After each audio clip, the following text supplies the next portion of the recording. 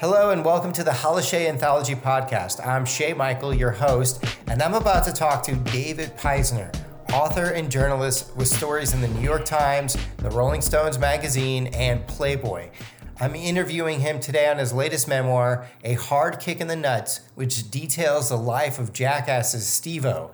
I've been a huge fan of the man, Steve-O, and may or may not have been in a Jackass-themed group myself called Who Gives a Shit. So today, talking to David about his times with Steve-O, how he completed not one, but two memoirs on this great man is pretty exciting. So I hope you are excited. So you can stay tuned to hear how the hilarious title came to be and to listen to what David Peisner had to go through to write about one of the infamous Jackass members. So stay tuned. I hope you enjoy it.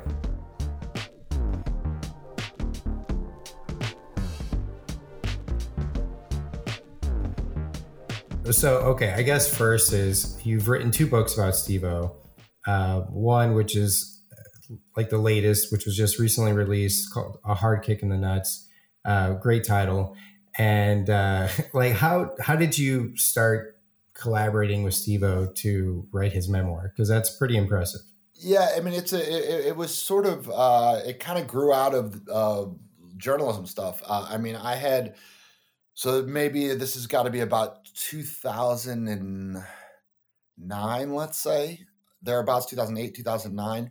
I went out to go spend a few days with him to write a story for a magazine about him. I mean, I was interested in him at the time because he was, freshly sober. I mean, really, like, I can't remember exactly but it was months that he had sort of sobriety at that point. But I'd always been a Jackass fan and things like that. And I'd actually, to be honest, I had met him many years before that. Like when I was writing something about Jackass, the first Jackass movie, for another magazine.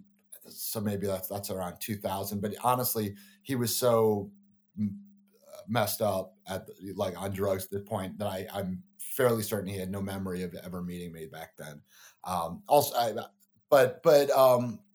And he actually has a very good memory despite all the drugs.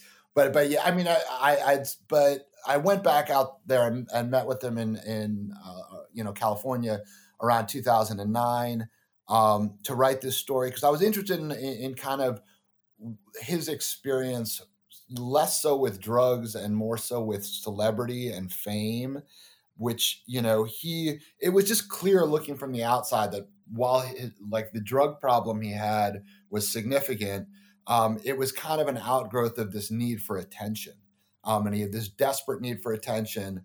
And that to me in circa 2008, 2009 seemed like a really interesting thing to talk about because this was kind of still the relatively early days of social media where everyone could be, a little bit famous, and everyone could and so it just seemed like he was a little bit of a canary in the coal mine, maybe, for something like that. So that's why I went out to write that story. And it turned out I spent, 3 or 4 days with him out there and, just kind of followed him around, and he went to court, and he was living in a halfway house at the time. And he was a very humble guy. And he and I were about the same age. We kind of, hit it off. I don't know. I mean, there was definitely a connection, and he's a guy who likes to, he's very introspective. He likes to talk.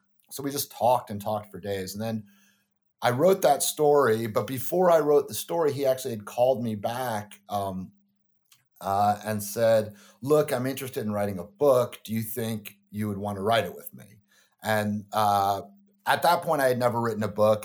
But I had, I'd been writing magazine stories for a while, and seemed like, okay, yeah, that's not something I've done. This sounds interesting enough, and we did. And I mean, so we wrote that first book, which I think came out in 2010 or 2011. And then since then, we sort of kept in vague contact over, we would check in with each other, every once in a while. I think once he was coming through town and, but we weren't, it wasn't like we were in touch every day. But then he got back in touch I don't know. It must have been actually, again, this must have been right before the pandemic started, because I remember going out to see him, and he was touring, and I flew out to spend a couple of days with him, and because he wanted to do another book, and and it was like, okay, well, let's sit down and talk and see if there's really another book in this, and there was, and I think that sort of brings us mostly up to date. And what are like the differences between the two books? Because in 2010, 11, that was a totally different point in his career, right? And so Yeah. now so what were the differences? Yeah, I mean, the first book is very much, I think, a recovery memoir. It's about his kind of, I mean, it's obviously, there's a million other things. It's about Jackass. It's about like how, kind of, but it's kind of follows that rise and fall, and, and the real descent into drug addiction and drinking and the need for attention. And, it's really, I mean, it's kind of a classic memoir style, I guess. And then when it came around to do the second one, I mean, to me, it was pretty clear that you can't just write another memoir about, like, it's only like, yeah. And I remember Ricky and I sort of joking about it. And like, cause it's clear, like that's sort of like what was driving me, was like, well, I've done all this other like really interesting stuff in the last 10 years since we wrote the first book. And I was like, I just think it's going to be hard to sell the idea. And I don't even know if I was the first one to bring it up, or if it was like the publisher or the, literary agent who was like, yeah, you might need to sort of figure out a different way to package this. And so like we sort of like fell on the idea of making it a bit of a tongue-in-cheek, self-help book. I mean, because of course, like who would go to Steve-O for advice on like, how to, but the weird thing is that as we sort of picked through it, and a lot of it is still very much a memoir. It's still very much telling stories from his life, but it's trying to like look at what he's learned from it. Sometimes that's really just like very much just like making a joke of the self-help idea, but there is, I think, like useful advice in there. I think there's like a lot of useful perspective. I mean, like I said, he's a very introspective guy, and he's got a lot of self-awareness, which I think and he's a despite like the public persona, which also has changed a little bit in the last 10 years, but despite the public persona, he's a smart guy, and so it's hopefully people will get something out of it. Cool. I mean, is there any sort of lessons, do you think, in this recent book, The Hard Kick in the Nuts, which again, I love that title, like so perfect. He came up with it. Okay. All right. I was going to ask, like, was it part of the team effort, or like? No, I mean, like I'm never very good with titles. And I do remember with the first book, we kind of like batted around 100 different titles before we finally landed on Professional Idiot, which I still think is just like, like as a title. I mean, it's fine. I mean, it's attention grabbing, right? It's like fine. It got my attention. I mean, I didn't have better ones, but but this one, that was like the first thing that he brought up as a title, and it just seemed perfect. And I was, like there, and so you can't, like you can't say it without laughing, right? Yeah. So I think that was perfect. But so with like all this experience, celebrity, fandom, and obviously sobriety, and going through all these stunts and stuff, what sort of life advice does he give in this book? Like, what sort of self-help advice does he have?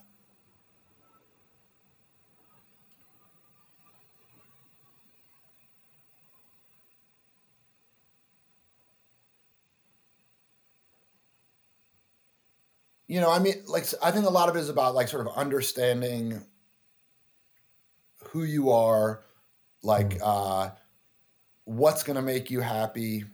I mean, it's not, I'm trying to think because oh yeah, because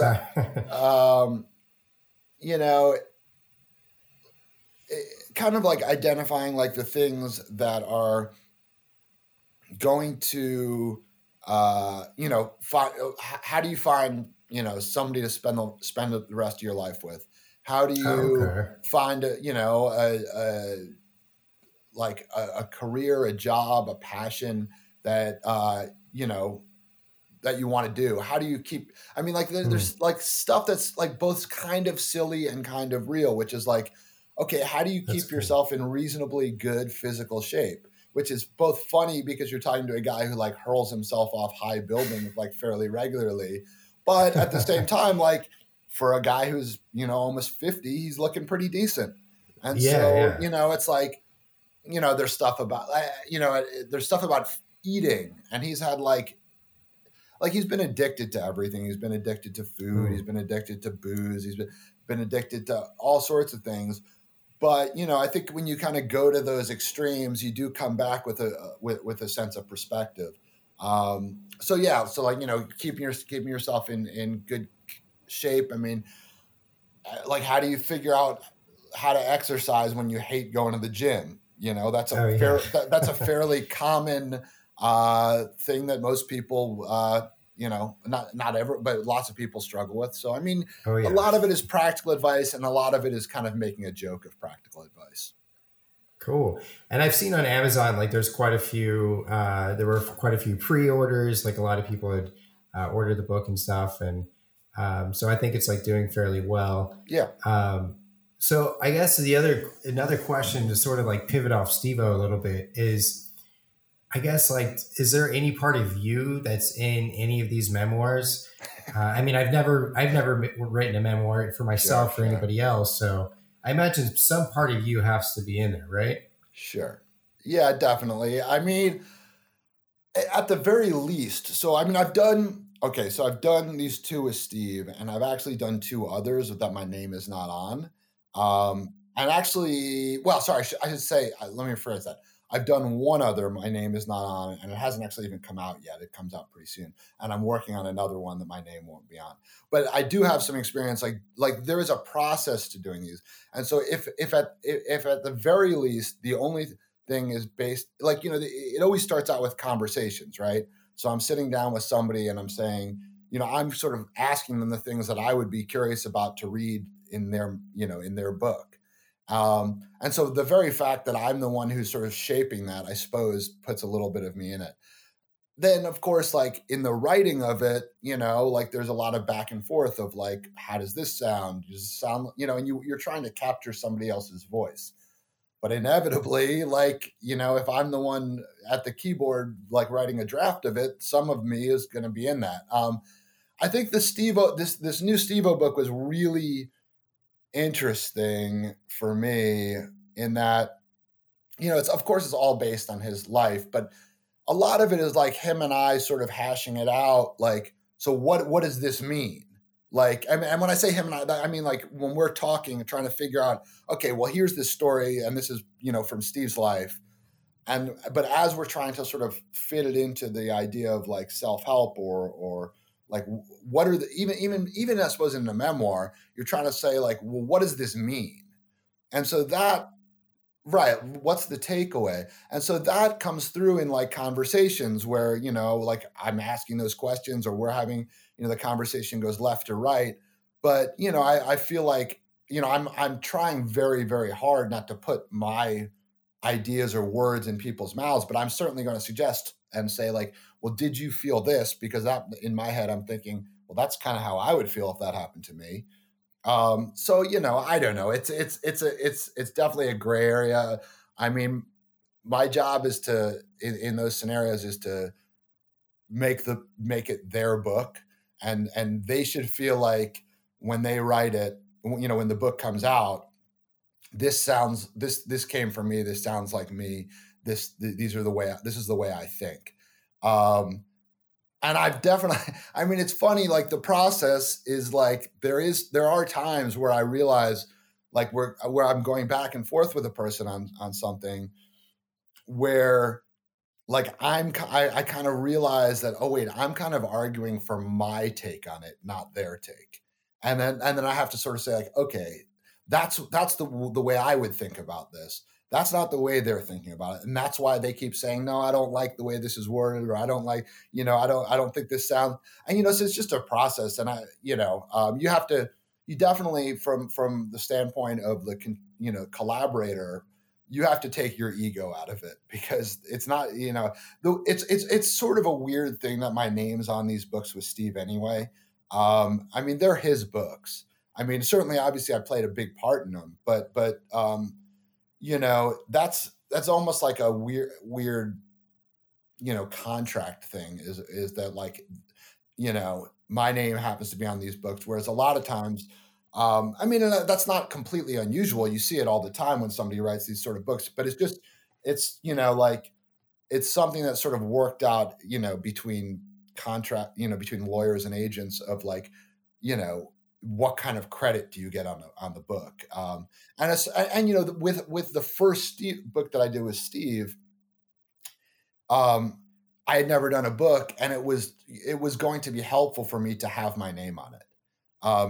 Now it doesn't matter as much, but Steve and I have already sort of set up this collaboration, and we did the first book and it did pretty well, and so there was no reason to change anything for the second one. But yeah, ultimately these should be their books. It's not so much like two equals collaborating on a book. Like, this should be his story.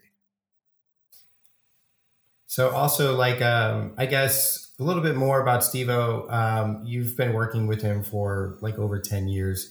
Have you done things with him? Like, would you guys say that you guys are, like, what kind of experiences outside the books have you had with him? Like, have you gotten into any jackass stuff yourself, or? Well, not real. I mean, the only version of that is that, like, when I think I mentioned that before we started working on these books, I went out and did this magazine story about the first Jackass movie. And when I was there on set with them, they definitely were trying, they try. I don't know if they were, if it's hazing ritual or whatever, but there were definitely. I'm trying to remember the things that they did to me when I was there. One of them, the main one that I remember, there were a few different things of just sort of playing pranks on me. And they put like this U-shaped bicycle lock around my neck. Like, Pontius came up behind me, like grabbed me, and they put the bicycle lock on my neck. And this was the day I was supposed to be leaving. I'd been there maybe 2 or 3 days or whatever. And then they took the key and they threw it in this big lake. And so, the shape of it, I couldn't get it off, right? Yeah. And so in my head, I'm thinking, like, okay, guys, this is funny, but, like, I got to go to the airport and get on a plane. Like, they're not going to let me through this security with this metal thing around my neck. And in the end, I had to get got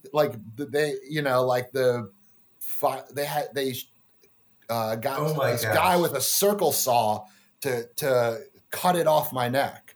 And the guy who was there, he was like one of the, like, sort of guys who works, does a lot of their props and stuff. And he had been sitting around all day just like drinking beers. And now he's got like this saw right next to my neck.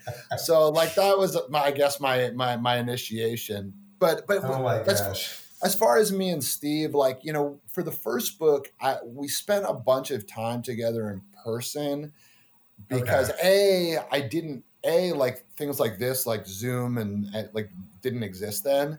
And B, like, I didn't really know how to do one of these books. And so it seemed like, okay, go spend some time, and so I did, like, I think on 2 or 3 separate trips, like, I would go out to California. I would spend like a week out there, or 5 days. I was just sort of like, we really sat in his apartment for like 5 days, at least on one of those trips. And it was like we would spend like 8 hours a day just talking. So is this your agent telling you, hey, you need to go like figure out who Steve-O is? Okay, so no, it's just, how did that come about? You mean in terms of like knowing like what to do to write this book, the first one? Well, I mean, like, so you obviously know you have to get to know Steve-O a little bit Right. better so you can write the book. So is this like on you? Like, hey, you email Steve and say, Oh, well. So like with that, so when he came to me with the idea of like, let's do a book together, right? Mhm. So I then go like we then have to come up with a book proposal and sell it to a publisher. So that was like probably the first trip out there. I went and saw him, which was like, that must have been. I must have gone out there and we spent a few days like kind of going over the basic idea of like what's going to be in this book, and so we can write up a fairly lengthy proposal and try and sell it. So then we do sell it. Somebody gives us a nice offer. And then it's like, okay, well, we need the book. In this case, it was probably actually, it was pretty long on that first book. I want to say it was about 18 months we had to write it, which was good because I really didn't know what I was doing. And so so at that point I was like, all right, yeah, I'm going to go, I'll come back out there and we'll spend like a week together. And, but no, yeah, Okay. there was no one saying this is the way it's supposed to be done, and I didn't really know anyone who had Wow. done it before, and it just seemed like okay, that'll make sense, and at the time it did, and I That's cool. and That's yeah, and certainly like spending that time with him, like probably made that book better because yeah, we would spend like a bunch of time actually working, and then we would go out to dinner or we would like he was starting to do stand up then. I remember going to one of okay. his very very very early stand up shows. This was like and so we would do stuff like that. But yeah, and so and then with the new book we did it all over Zoom because Oh A, wow. it was during the pandemic, and B, we already had that relationship. Like part of me going Mm. out there is like, all right, well, let's really get to know each other so you're really comfortable to tell me whatever you feel like telling me. But we already had that relationship, and so we kind of just slid right into it, Okay. over Zoom. So I haven't actually seen him in person in quite a while. Um, Okay. I Which mean, is probably good, maybe. No yeah, pranks, right? Like yeah. He can turn it off for sure now. I mean, oh yeah. I remember the, I guess it was must have been the last time I saw him, which was still quite a while ago. He was just coming through town on a comedy tour. Oh no, I saw him in person. I take that back. And I was just saying Okay. when we were first starting to talk about the new book, and I went out to visit him on tour, and I spent like 2 days Mm. with him, in like Michigan. But Cool. anyway, so that was the last time we hung out. But it's pretty like business like. I mean, I Yeah. would consider him a friend, and I suppose I think he would consider me a friend. But we're not like Drinking hugely in each buddies or other's lives, other yeah. than when we're working on these books. At which point I'm like very much in his life. Yeah. You know, but that's how it goes. So I guess like pivoting a little bit off Steve-O again. So you do write. It seems like you write a lot about stand-up like just comedy Sure. in general. I guess what has gotten you into that sort of topic, and yeah, Well, sure. what else have you done? Yeah, I mean, I obviously like I've been a sort of a big comedy fan, for a long time, but I think what really got me into it, like writing about Mm. it more. I mean, okay, well, first was I'd always written about a lot about pop culture and entertainment and stuff like that, and then obviously writing about In Living Color for for that book, that really sort of put me fairly deep in that world. Just the whole all of the research was like interviewing comedians and comedy writers, and Mm. um, And this is the homie don't play Homie Don't that. Play That, which yeah. So it's like it's about In Living Color, but it's also like hopefully about black comedy in general, particularly during that time period, late '80s, early Mm. '90s, where I think like things are really starting to shift in popular culture, and like black culture is becoming the central focus of pop culture, which is kind of where it stands now. So I Yeah. just thought like In Living Color was a really good way to kind of tell that story, but That's awesome. You know, I think that also got me into thinking a lot more about stories in the world of comedy, because really, like, what I want, what I like to do as a, you know, just as a journalist is just to Mm. find good stories to tell. And, you Yeah. know, and so, you know, like I've written a lot about music over the years, and it's fairly well trod ground. I'm not saying there aren't amazing music stories out there, and Yeah.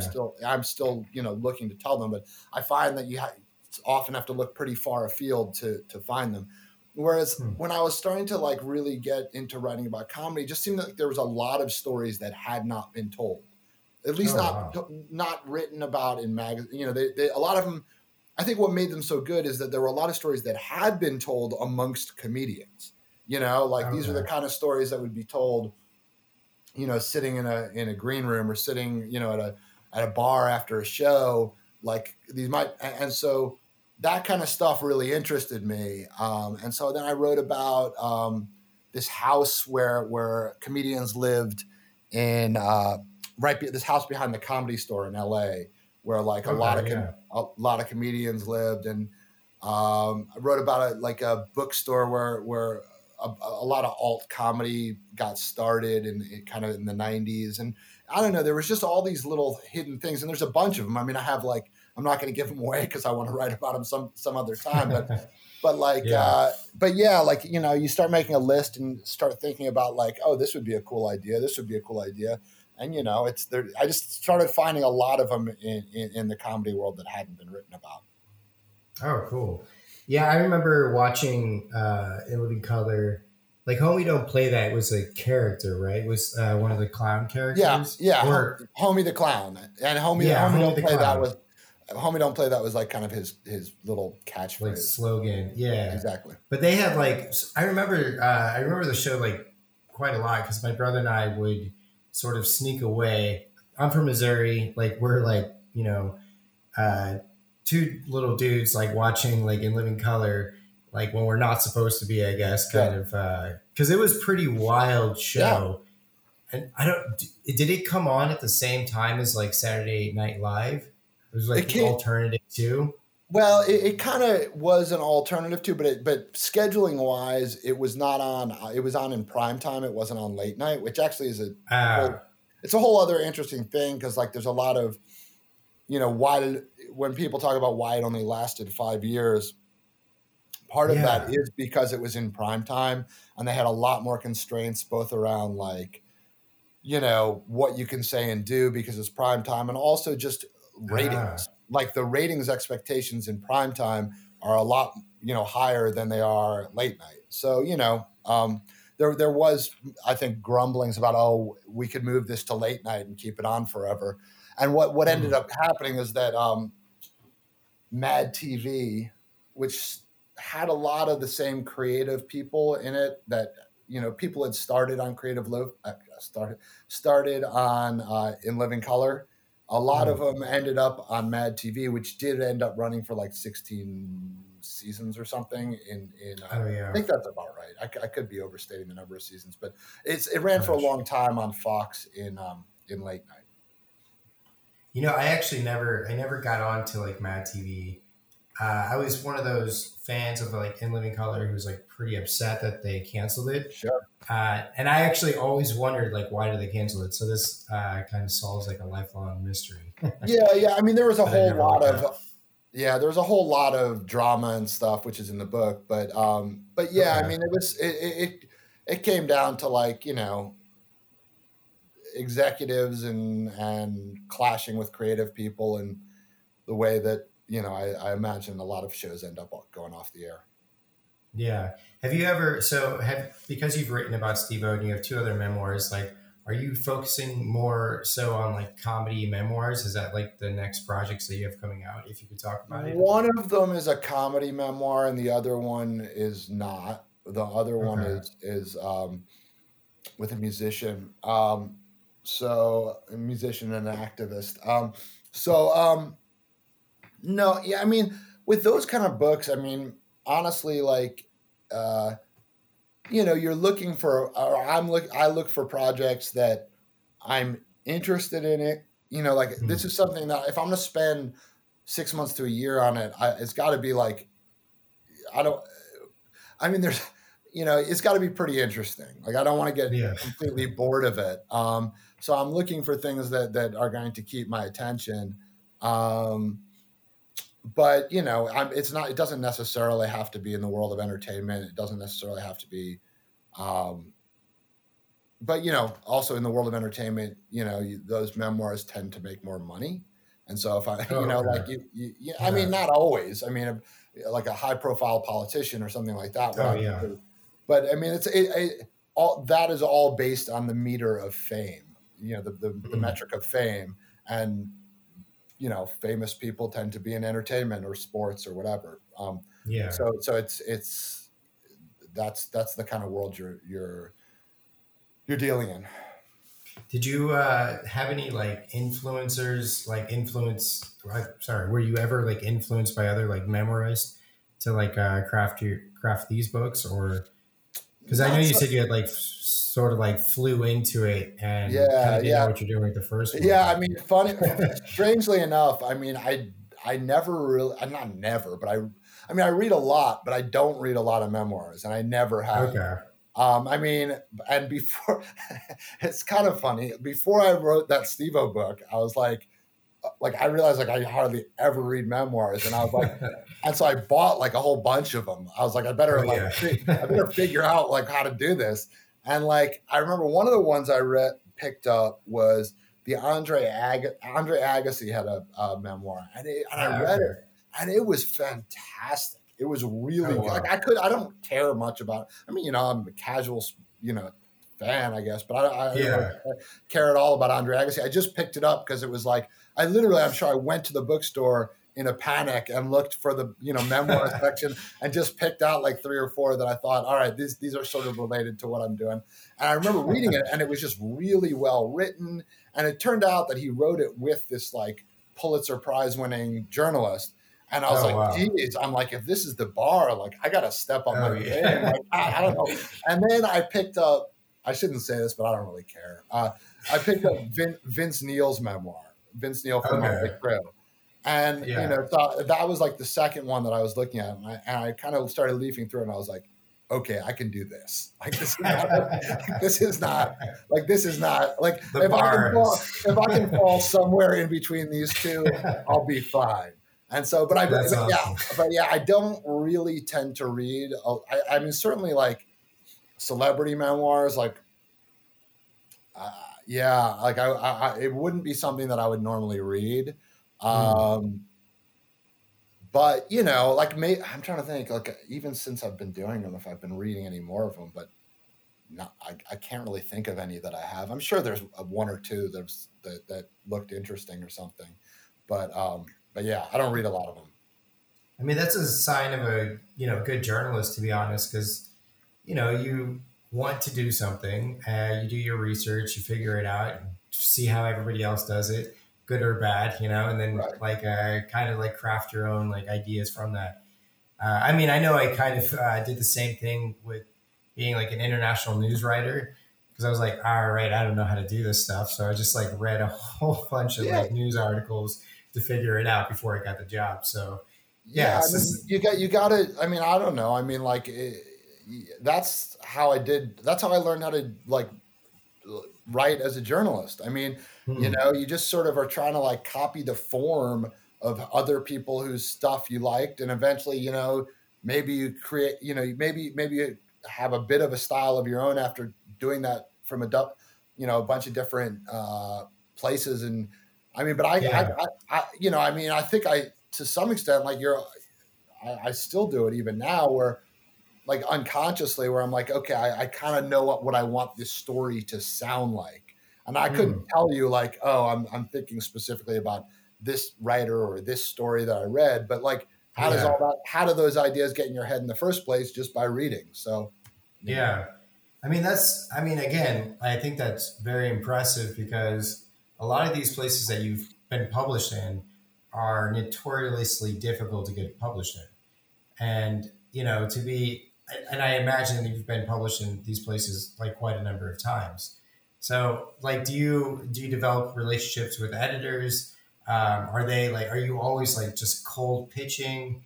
Like, I don't know, take us, I guess, a little bit on that. Yeah, I mean, it's both of those. I mean, yes, like eventually, if the more you work for an editor, or I mean, sometimes it is like personally an editor, and like I'll have a really good relationship with one editor at one publication, but if that editor leaves that publication, I don't know anyone Yeah. else there, and so like I mean, it's amazing like how much impact that as a freelancer that can have on your like income and your workload. Like I mean, I've had editors who are like just giving me constant supplies of work who leave the job they're in, and they don't even go to another. They changed careers, and they're Oh, changing, wow. or like yeah, like especially I mean, like I've had editors leave to become like podcasters, and so it's like Okay. like which is it's not a it's a It's fairly cool, common but right. It's a fairly common move, but like if somebody leaves to go become a podcaster, they're I mean this sounds cold, but it's like they're of no use to me anymore. Um, and like and then now sometimes an editor will leave one publication, they'll go to another publication that maybe I didn't write for before, and now I've gotten in there. So it works both yeah. ways, but I still do like when I'm looking to try and place a story someplace, I definitely am cold calling people or cold emailing them, and Okay. it's it's a little bit.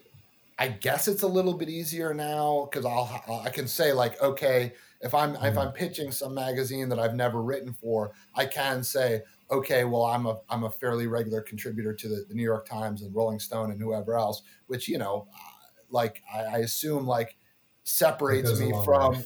from just some schmo, but Yeah. it kind of does. I don't know. I'm assuming it does. Maybe. I also think if some schmo has a great pitch and sounds like they can write, then they could get it. Yeah. Maybe they can get their foot in the door too. Because I mean, I certainly started out as that schmo. I didn't Oh, have yeah. any. I didn't have any. I mean, I started out in a kind of a really different era. I was just talking to somebody about this the other day. I mean, I started Okay. out in like the mid to late, kind of the mid '90s.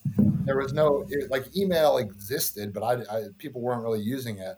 I mean, Oh, yeah. I would send packets of my clips of my examples of my work. I'd stick them in a large Manila envelope. I'd address them to somebody. I'd send them. Then I would call that editor to follow up Oh, to say, did you get my packet of clips? Did you get a chance to read them over? Because there wasn't. I couldn't like holy send links to like here if you want to see that I can write here. Just click on these three links of stories, and you'll be able to tell that I'm not a total fraud. schmo. But Yeah. but but but but back then it was like it was hard, and Oh but my I don't even gosh. know that the level of um uh you know of rejection is necessarily any better now than it was. Like it's still mostly rejection. It's still like I even to I mean, sure, there's less rejection, I suppose, with editors that I know. But I mean, if I'm pitching them stories, like they're looking at does this story fit what I want to do? And sometimes Yeah. and most of the time it just doesn't. What for whatever Man. reason. And so, like it I mean, I don't. None of it feels even remotely personal anymore. I don't. I Okay. expect. I mean, I sort of expect most things to get rejected. I mean, sometimes I'm surprised when things are rejected, where I just feel like I know this editor, I know this publication. This is Yeah. like a meatball that right down the center, and then they don't want it. I'm usually I am surprised, I guess, but it's still like It the doesn't hurt.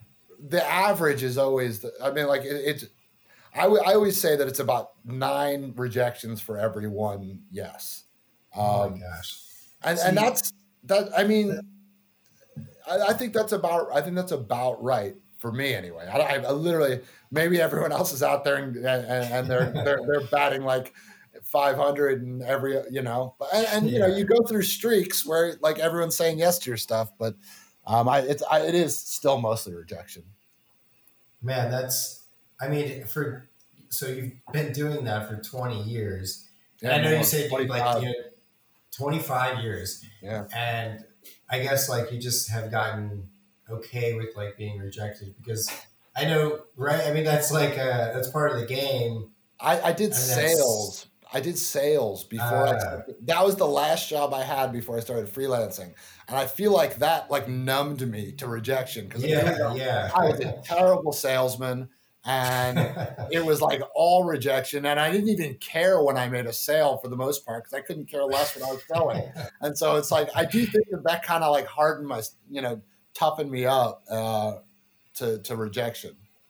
Man, so okay. Have you tried to write humor or like you're interested in comedy? Have you ever tried writing humor on your own?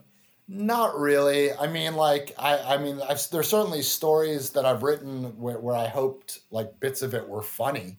Mm, And certainly like when you're writing books with people who are like, so Steve-O is sort of in the world of comedy and this other comedian is in the world of comedy. So the books should be funny in places anyway. okay, yeah, So that's not the same as writing comedy or writing humor because I'm absolutely trying to write it in their voice. So their sense of humor is okay. different from my sense of humor.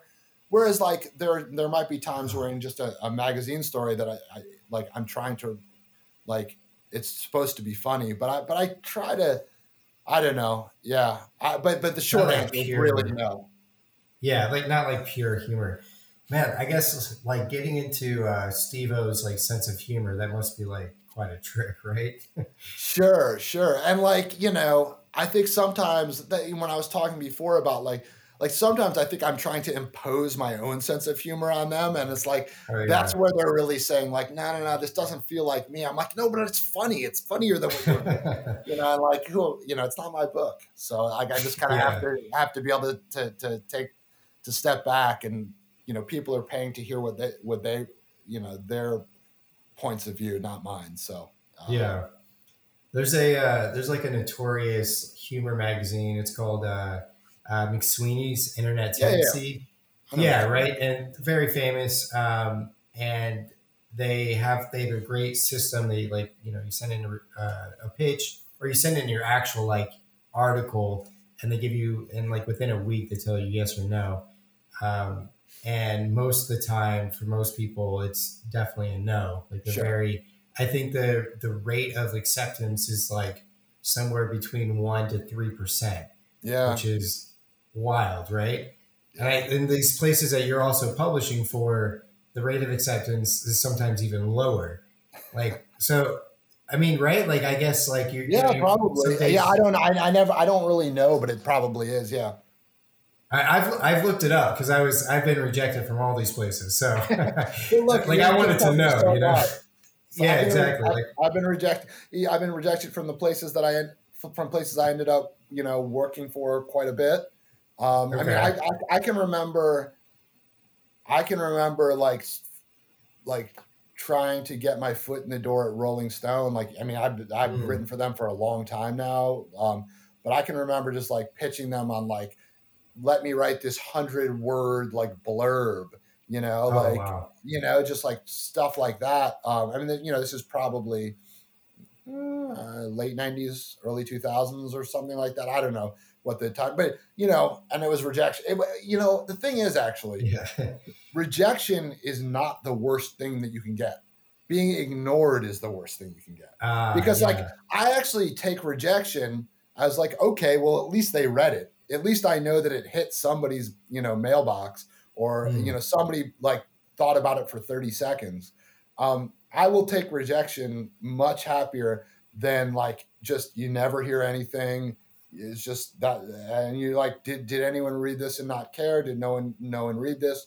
Like Yeah. that's much worse to me. Left unread. Yeah, that is the worst actually. I feel like I've gone through that many times too as well. I mean, that's Yeah. the life of like a freelance journalist, right? I Yeah. mean, like how many pitches do you think you're making like per week, I guess? Like is it Well, just an it's different absurd now. amount? Like like I was saying, because I'm doing these books, I can be a lot pickier, Okay.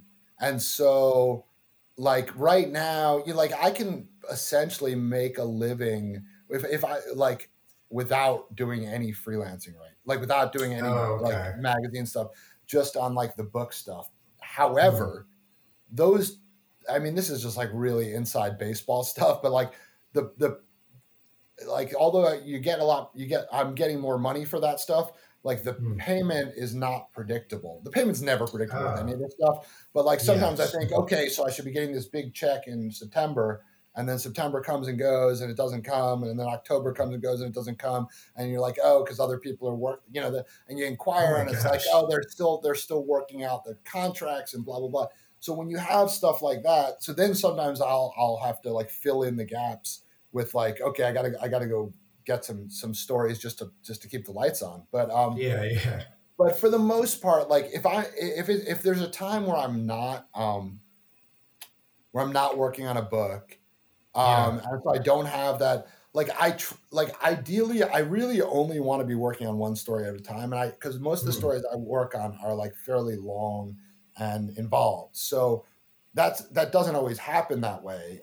In fact, it's more often doesn't happen that way. It more often Mm. happens that I've got like 2 or 3 stories going on, and then I finish them, and then I have nothing to do for 3 weeks, which is great for like 2 days. Like the first Yeah. 2 days, I'm like, I finished all my work. I'm just going to chill out. And by the middle of day 3, I'm in a blind panic that I'm never going to work again. Yeah. But You've done this for 25 years. yeah, right, right. And you know that like, okay, it'll be fine. But like, but so I don't know. Like because I pitched a lot like longer stories. I don't think there were times, let's say, I'm trying to think, maybe early 2000s, right? Late 90s, Mm. early 2000s, where I was pitching stuff all the time. I don't know. I couldn't even count. Because a lot of the Wow. stuff I was writing was like, 300 words or 500 words or, Oh, the yeah. stuff that you're going to churn out. I mean, and I was just I was churning out a lot of stuff back then for not much money. And so Okay. now, hopefully, I'm doing longer things for more money, so I don't have to pitch as much stuff. But basically, the way it'll work is that if I finish something, or maybe if I'm getting to the end of a story and I've worked on it for 2 or 3 months, then I'll start thinking about what's next, and I'll start thinking if I've got ideas, I'll start pitching them out. And sometimes it is like 4 or 5 weeks of like that, nothing, nothing, nothing. And I'm still, like usually there's some sort of projects going on in the background. Yeah. Like, I've got my own ideas for another book. And so if I've got time, Mm. like I'll start working on that stuff. Or if I've got time, there have been like various podcast projects that none of which have come to fruition that Yeah. I've been looking at doing. But, so there's always stuff. Yeah. Um, That's what's but cool. That's the cool part about being a journalist is that, there's so many stories to tell, there's like yeah. an endless supply. So you can always like find something, right? Right. And then, and the idea, if I'm being honest, like the writing part is always the hardest part of the Mm. process. Like I like scouting around for stories. If I'm trying to think of like find story ideas, like what am I doing? I'm just like reading about stuff or watching stuff that I think is interesting. I mean, Yeah. that's not a terrible way to make a living. Like, so I'm Yeah. just reading interesting stories. I'm thinking about ideas. Like that stuff is really that I would do that anyway, like Yeah. Exactly. so. So you were just saying like earlier that you kind of you like the last like big trip that you went to was Uganda. Uh, I mean, I would imagine for most people traveling to Uganda or anywhere else to write a story would be kind of the top like highlight of their career. And you've done this like multiple times. Like, how did you get to a point to where you can actually like travel around the world and tell stories? Well, I mean, I'm still working on it in terms of being able to do it all the time, and because that is really the thing that I love to do the most is like when I'm going someplace to tell a story that I really want to tell. Hmm. Like I'll give you an example, like the Uganda. I mean, it's just selling those stories from my standpoint. I think that there are freelancers and there are like journalists who are in a different sort of echelon than me who probably have a much easier time doing that. But like for Okay. me, selling those stories is difficult because I mean it's just a hard sell to an editor. Like I want to Okay. go to a place that most people don't care about, and write this story that is probably that, this story about people that no one's ever heard of. Oh And yeah. I want to make them care about it because I think it's important. And, like, it's a bad bet for an editor. Like, it's just it's like, I shouldn't say this because I want, but it's like, it's a tough investment. So like, I'll give you the Uganda thing as a perfect example of like so I had the idea for that story, which I was going to Uganda and I wanted to write about this guy. He was is a singer, kind of very, very popular singer, especially in Uganda, but also all over Africa. This guy named Bobby Wine, and he was running. He was in Parliament, and he was going to run against the guy who has been the dictator there for over 30 years, and so I saw this.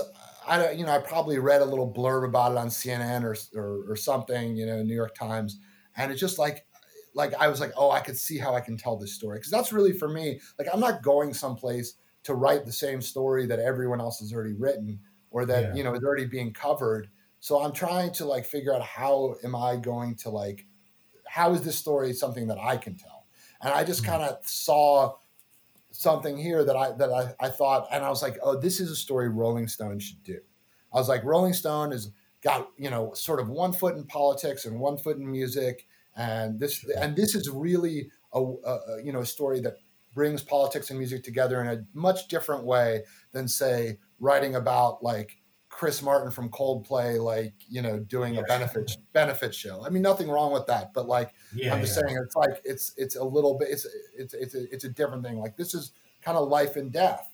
Running, you're putting your life on the line, running against a dictator. So I must have seen this probably in 2018, and I pitched it to Rolling Stone, and there was kind of like some interest.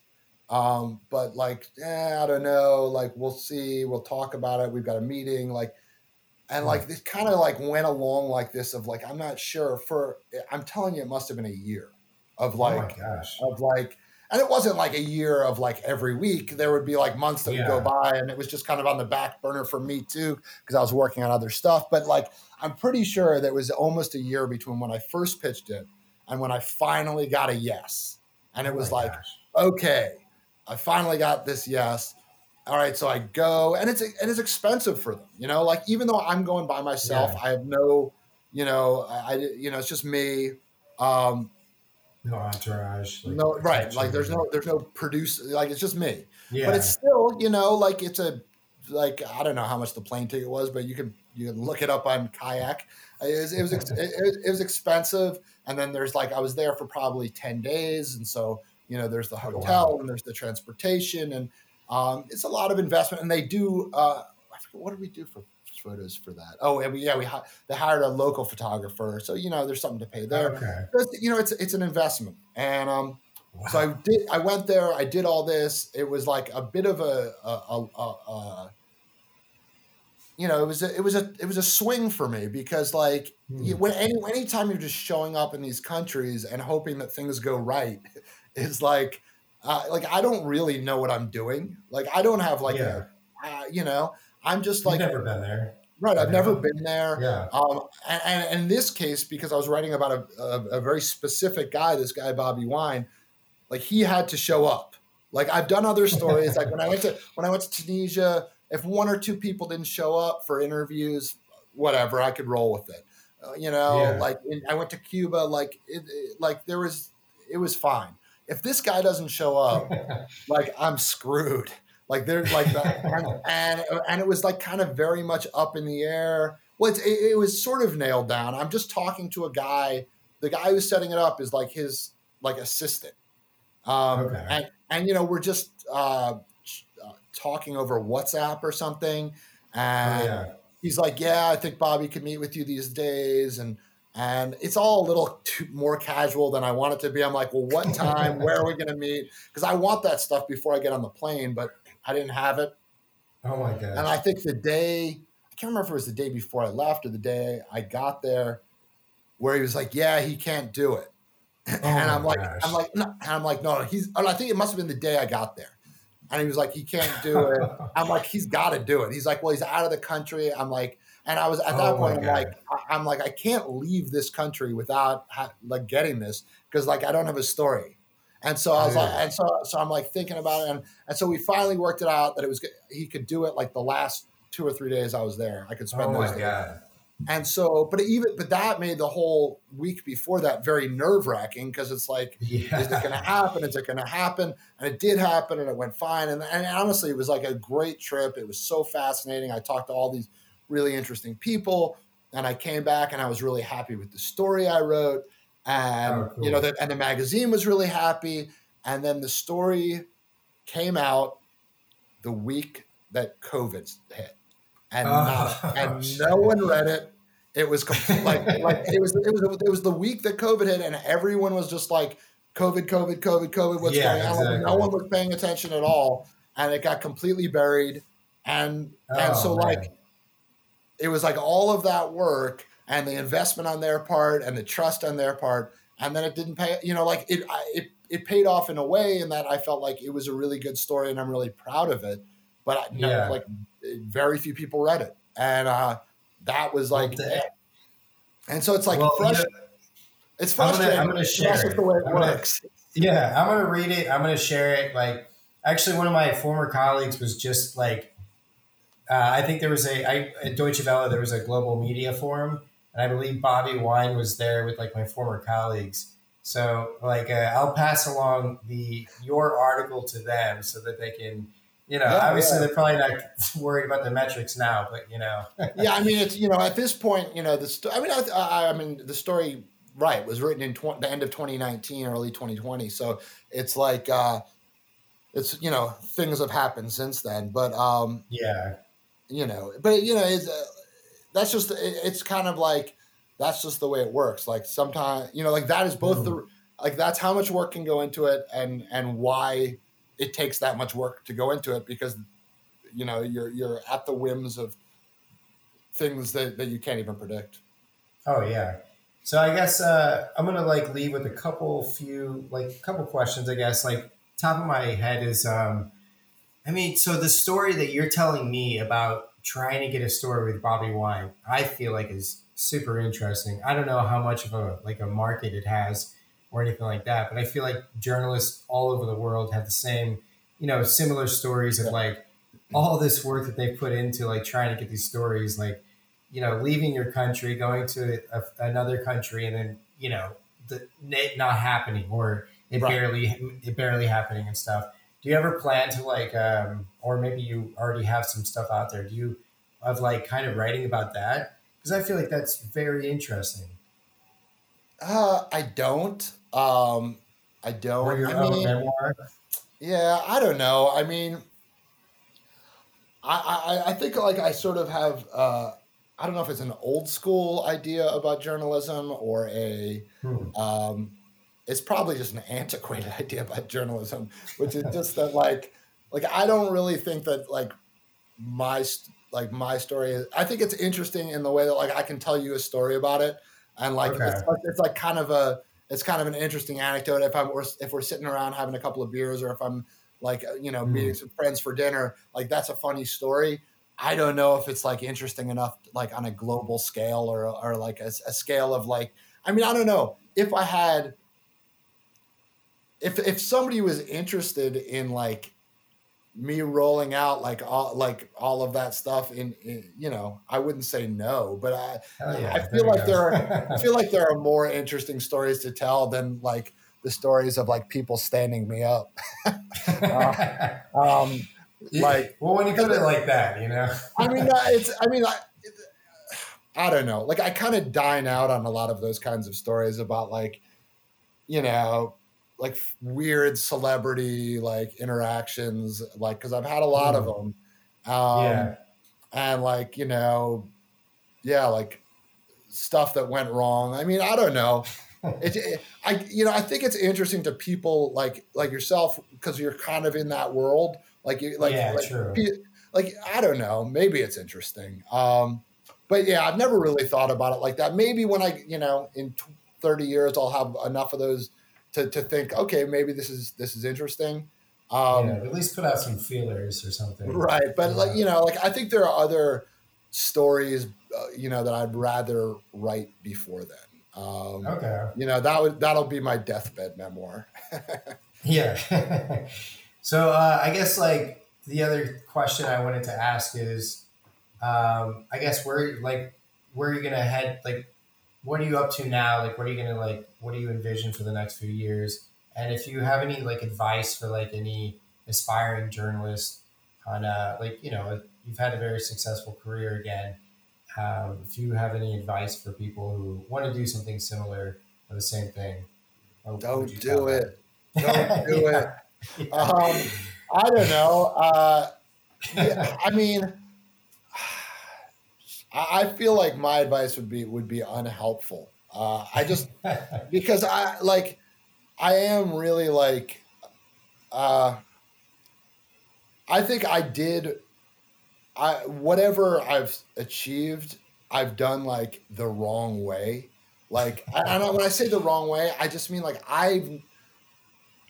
whether it's my own like ego or Hmm. just a lack of social context. Like I haven't gotten much advice from other people. Like I haven't Hmm. not because they haven't not because people were unwilling to give it, but because I didn't ask and I didn't have people to ask. And so I feel Hmm. like like a lot of the things that I've done, I think I've maybe not.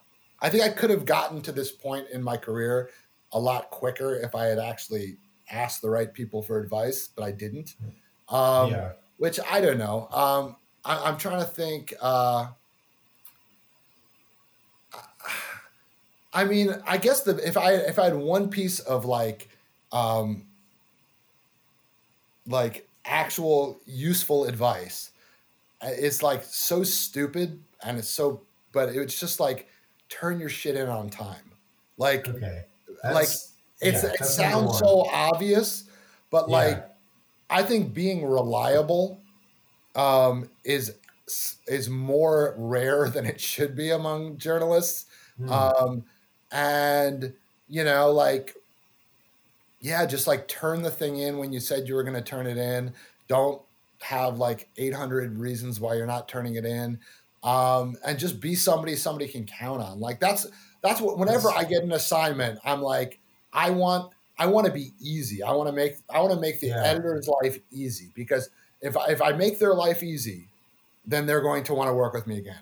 Now, like if I was like the greatest journalist in the world, then I could be Hmm. difficult. But I Yeah. feel like like like I just want the only I feel like I have control over that thing of being like reliable, of being Hmm. easy to work with, and it, so even if my stuff ends up being like slightly above par, like they Yeah. can think they can think like, oh well, but he was a nice guy. I liked working with him. Like I'll Yeah. give him more work. I mean, hopefully it's better than that, but like like some it's all that stuff's in the eye of the beholder anyway. So like Yeah. if maybe somebody's not gonna think my stuff is great, but at least I can be like not a dick. Yeah, definitely. Well, David, like I think it's been really cool chatting with you. This is like a little bit of inside baseball, of course, for like journalists and stuff like that. Sure. But you've done like pretty again incredible stuff. I think most people, freelance journalists, would love to say that they've written memoirs on some people they look up to, some people they find interesting, celebrities, and like travel the world writing stories. That is like kind of the echelon. That's the cream of the crop. That's what everybody is like really in this world is trying to do. And you've done it, and you're going to continue to do it. So yeah, we look out. I'm gonna look out for your stuff. And do you have like you have a website as well too, Yeah, right? yeah, yeah. It's just www.djpeisner, Peisner, .com. Cool. Uh, and there you will find all of the things that I'm not too embarrassed about to post. Yeah, right. You don't post everything, just like the good stuff, right? I mean, hopefully these days it's like I've become picky enough that there's not too much stuff that comes out that I'm really hiding. But yeah, I'm sure there will be some in the future. Cool. And again, you wrote 2 books on Steve-O. The last one is called "The Hard Kick in the Nuts." Awesome. Usually I read all the books before I interview someone. I haven't gotten around to that one, but it came out, so you're excused. Yeah, it's just very recent, right? So I don't have a copy myself, so that's how, really. Well, they're sending. I just got an email the other day saying, "Oh, do you have copies?" And I was like, "No." I mean, it just came out last week. Okay. So they're sending me copies, but I mean, I have a copy on my computer, but I don't have a finished copy. Yeah, you got to have a hardcover, right? Yeah. Yeah. Not the paperback. So gotta have it on my shelf to mix in with all of other people's books and see if anyone notices. Exactly. Yeah, and I'm interested in the Homie Don't Play That. Loved that show, and I thought it was incredible. It's sad, obviously, that it's been gone for 20, 30 years or whatever, but right. Obviously developed a lot of stars and was instrumental for the Black culture and stuff. So, David, I think you've done incredible stuff, man. I really enjoyed chatting with you, and I hope you have had a good time. And I hope it's been great. It's been great talking to you. Thanks so much. No problem, man. Have a good one. Right. Take care. Bye. Bye.